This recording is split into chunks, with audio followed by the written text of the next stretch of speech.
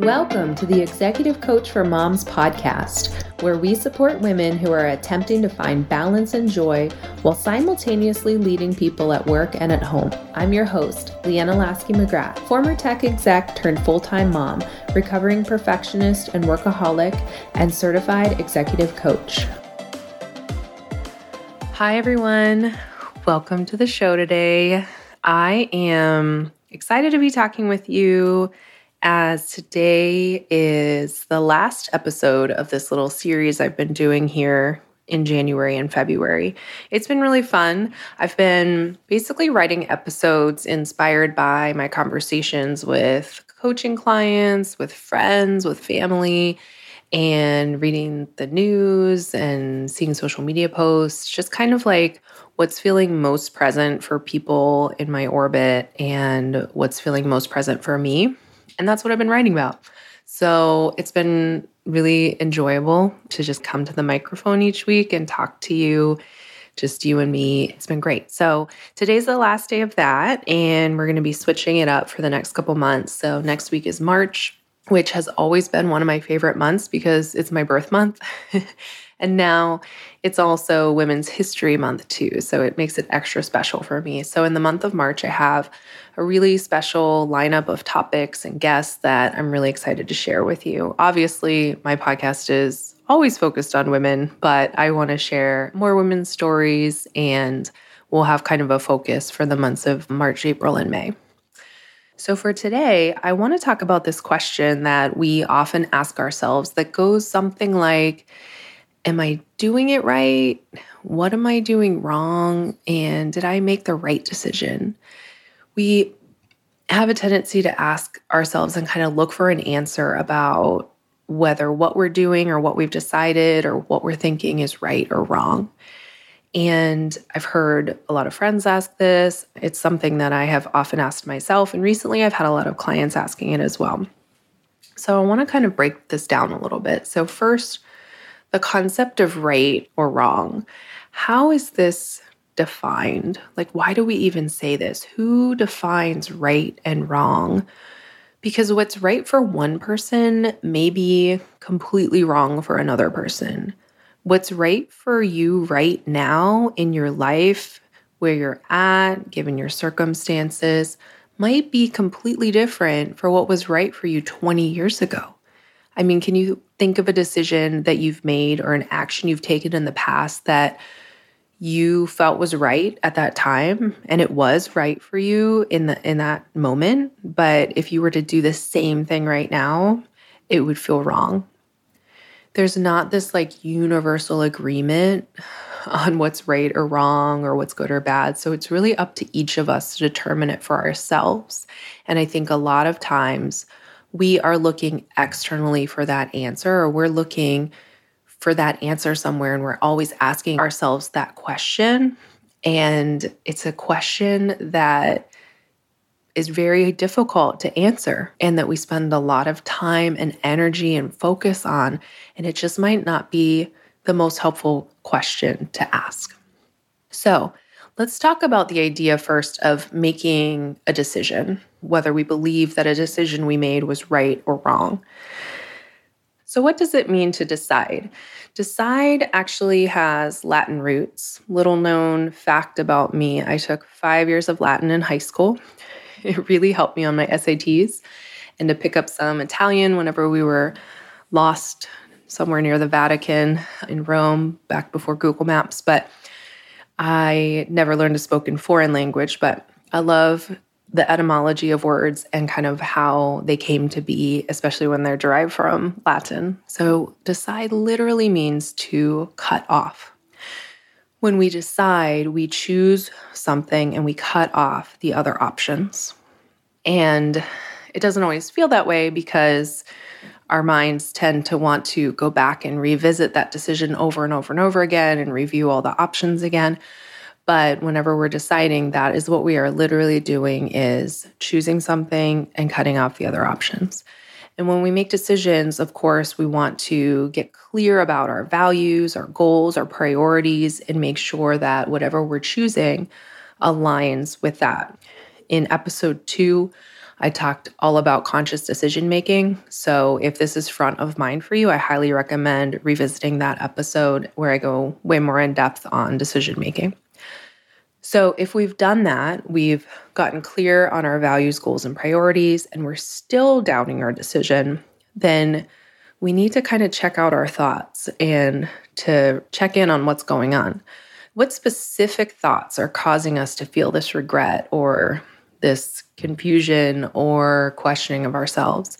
If we're truly aligned, then where is the disconnect? And what does it really mean when we are revisiting our decision or wishing that we had made a different decision? What we really mean is that we believe we'd be happier if we'd chosen differently. But remember that happiness is a feeling. And as we've talked about before, our feelings come from our thoughts, not our circumstances. We have the option of being happy in any situation by choosing thoughts that make us happy. Happiness is available to you in any situation. And let me just caveat by saying that I am not talking about abusive, unhealthy, or dangerous situations. And of course, sometimes the reality of a decision doesn't match our expectations once we're actually living it. A lot of times that's because we put a heavy weight on our options, like one is going to be 100% amazing and the other is going to be 100% terrible. That's related to our all or nothing thinking, which I talked about in episode 31. But let's just play out a really simple example that we can probably all relate to. Let's say you're out to dinner with friends or a partner and you order something different from somebody else. And when the food arrives, you look around and you come to the conclusion and say, I definitely ordered wrong. I did not order the right thing. And what leads to this conclusion, our friend's entree might look better than our own. Maybe my thought is that I would enjoy that meal more. And then I think oftentimes when we're questioning our decisions, it comes back to this core belief of I'm not good at making decisions. I think that that is something that so many of us very deep down believe. And I think that's because a lot of lies have been told to us about the idea that we are not able to make decisions on our own, that we always need help. So if we look at media is always telling us we need a quiz or an article to tell us what to do. There are so many how-to guides for women in every area of our lives, implying that we don't know how to do it ourselves or we don't know how to decide for ourselves. So this belief that we are kind of taught and reinforced throughout our lives, usually I think not overtly, but we kind of pick up on, that there are all these outside forces telling us how to make decisions throughout our lives. I think what happens is it can delay our decision making, oftentimes leads to us like outsourcing it to others, asking people, what should we do? Going into a Facebook group or somewhere on social media and asking people for advice on what decision we should make, hoping or wishing that one of the options kind of falls off the table and our decision is made for us, just simply so we don't have to feel the weight of that responsibility of making that decision. And I think a lot of that has to do with that core belief of I'm not good at making decisions. And then I think also it causes us to often second guess ourselves once we've made the decision. We are not actually doing what the word decision means or what the word decide means. We're not actually cutting off our other options. We're still playing them through our head and wondering, did I make the right decision? Maybe I made the wrong decision. Maybe a different decision would have been better, and ruminating on that. Recently, a woman who I'm close to in my life and who I really admire had 2 really great job offers. Neither was the perfect opportunity, but each of them came with some really great pros and also some cons on the flip side. And so we talked about looking at her values and what's important to her. And then she did that and chose one. And now on the other side of that decision, she doesn't like her job as much as she'd expected to. And so what she's making that mean is that she made the wrong decision. She believes that she's made the wrong decision, that if she had chosen the other job, she would be happier. She's frustrated by all the cons of the one that she chose, and she's longing for all of the pros of the one that she didn't choose. And I think there's an element of human nature here to just kind of always assume that the grass is always greener on the other side of that decision or in the other options. But every option has pros and cons, right? There are almost always things we like and things we don't like about any option. Of course, we hope we'll like more about it that we don't like.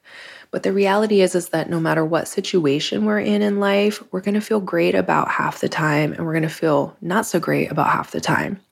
And so we just have to decide what's most important to us and make sure that we're meeting those needs. But we're never going to get a certified letter from God or the universe saying this was the right decision or this was the wrong decision. We have to kind of rely on our own internal compass and test against our values and ensure that the decisions we're making are aligned with our values. And if they are, then we have to remind ourselves of that often if our brain starts going off and looking at all the good things about the other option that we didn't choose. How often do you question yourself in the decisions that you make?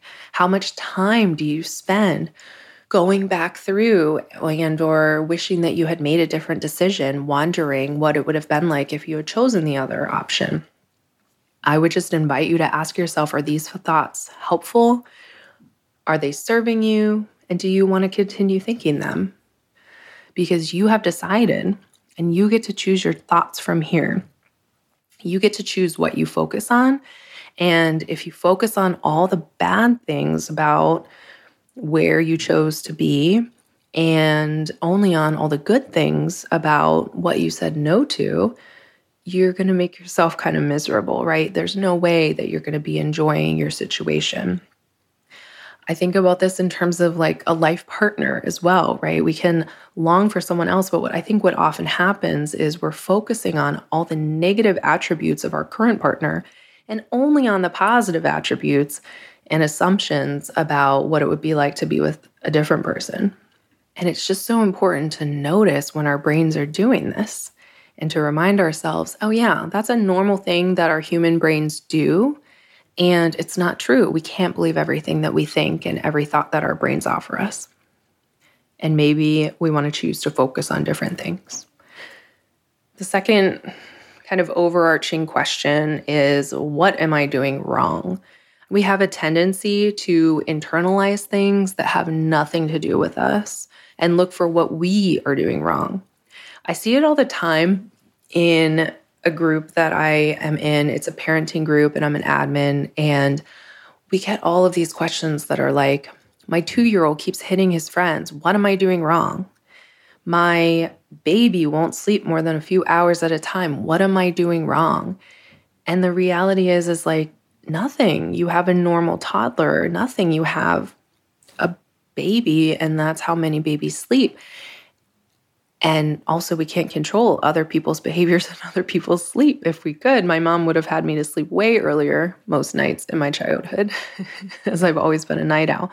But I think another example in the workplace that I've heard from multiple executive coaching clients is, my boss is in a bad mood, or my boss didn't like the thing I did or reacted negatively. And the first question we ask ourselves is, what did I do wrong? We just often internalize that. Why do we see a situation or another person's behavior which has nothing to do with us and assume responsibility for it? Do you do this? I know I do. I know many, many women I talk to do. And of course, it's not an individual failing. It's a societal thing. We're taught that we're responsible for, and even that we can control other people's emotions and behaviors. And this is reinforced in many different places throughout our society.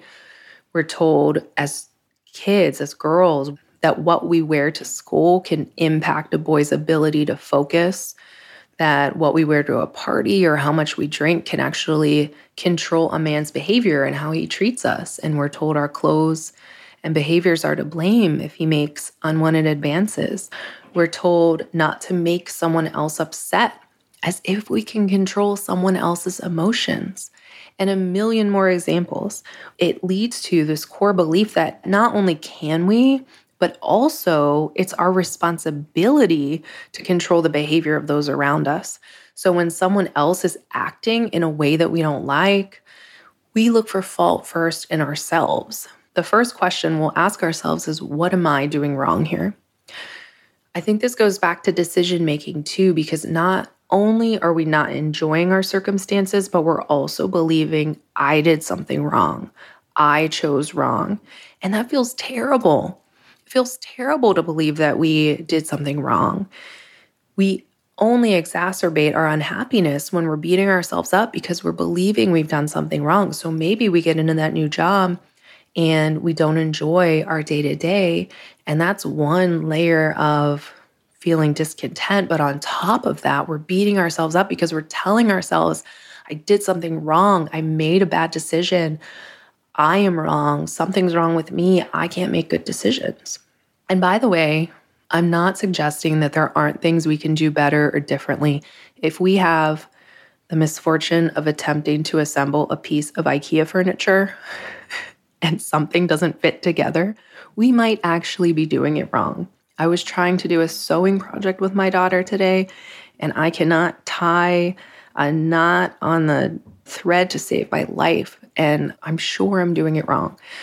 So there are certain things that we can learn by looking at opportunities for improvement, and there are some places in our lives where we could be doing something objectively right or wrong. But what I'm talking about here is internalizing and using other people's behaviors and choices as proof that we are doing something wrong, which is all too common and very seldomly productive or helpful for us and for them. And then the third question is, am I doing it right? So there are some places where it's very clear if we've done it right. I talked about a couple of examples. In school, math and spelling were always my favorite subjects because I loved that there was a right and a wrong answer. It was cut and dry.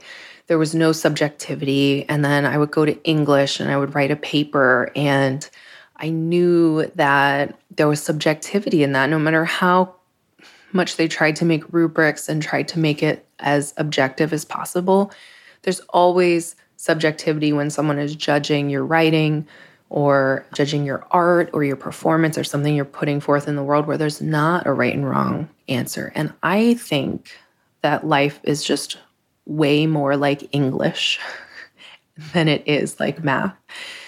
I think that there is way more subjectivity to it based on who's looking at it rather than clearly defined right and wrong answers. And I think it shows up a lot in leadership, especially in male-dominated industries or companies. So as women, we often show up in our own unique, authentic ways, and it might be different than how a man would show up. We bring different skill sets and strengths, and we focus on different things. So a lot of times we'll look around and ask ourselves, am I doing this leadership thing right? It seems like everybody else is focusing on different things than I am. So maybe I'm doing it wrong. I remember when I was in my first executive role, I was the only woman, and I constantly questioned myself because I looked around at what all my peers were doing, all of whom were men, and what they were focusing on, and my instincts were telling me to do things differently. And it was so hard for me because as a new executive, as a first-time executive, I was thinking, well, what do I know? And what if I'm not doing it right? I just want to do it right. And I think it's really important. I think this is why diversity is so important in organizations, because we all are looking for different things, focusing on different things, and therefore can detect blind spots that would otherwise be present for an organization if we weren't there. But if a boss tells us that they don't approve of how we're doing something or that they want us to do something differently, that doesn't mean we're inherently wrong or that there's something wrong with us. We have to recognize that there's a subjectivity to the lens of anyone who is looking at us or our work and critiquing it. I saw some recent research that shows that women leaders are considered never quite right.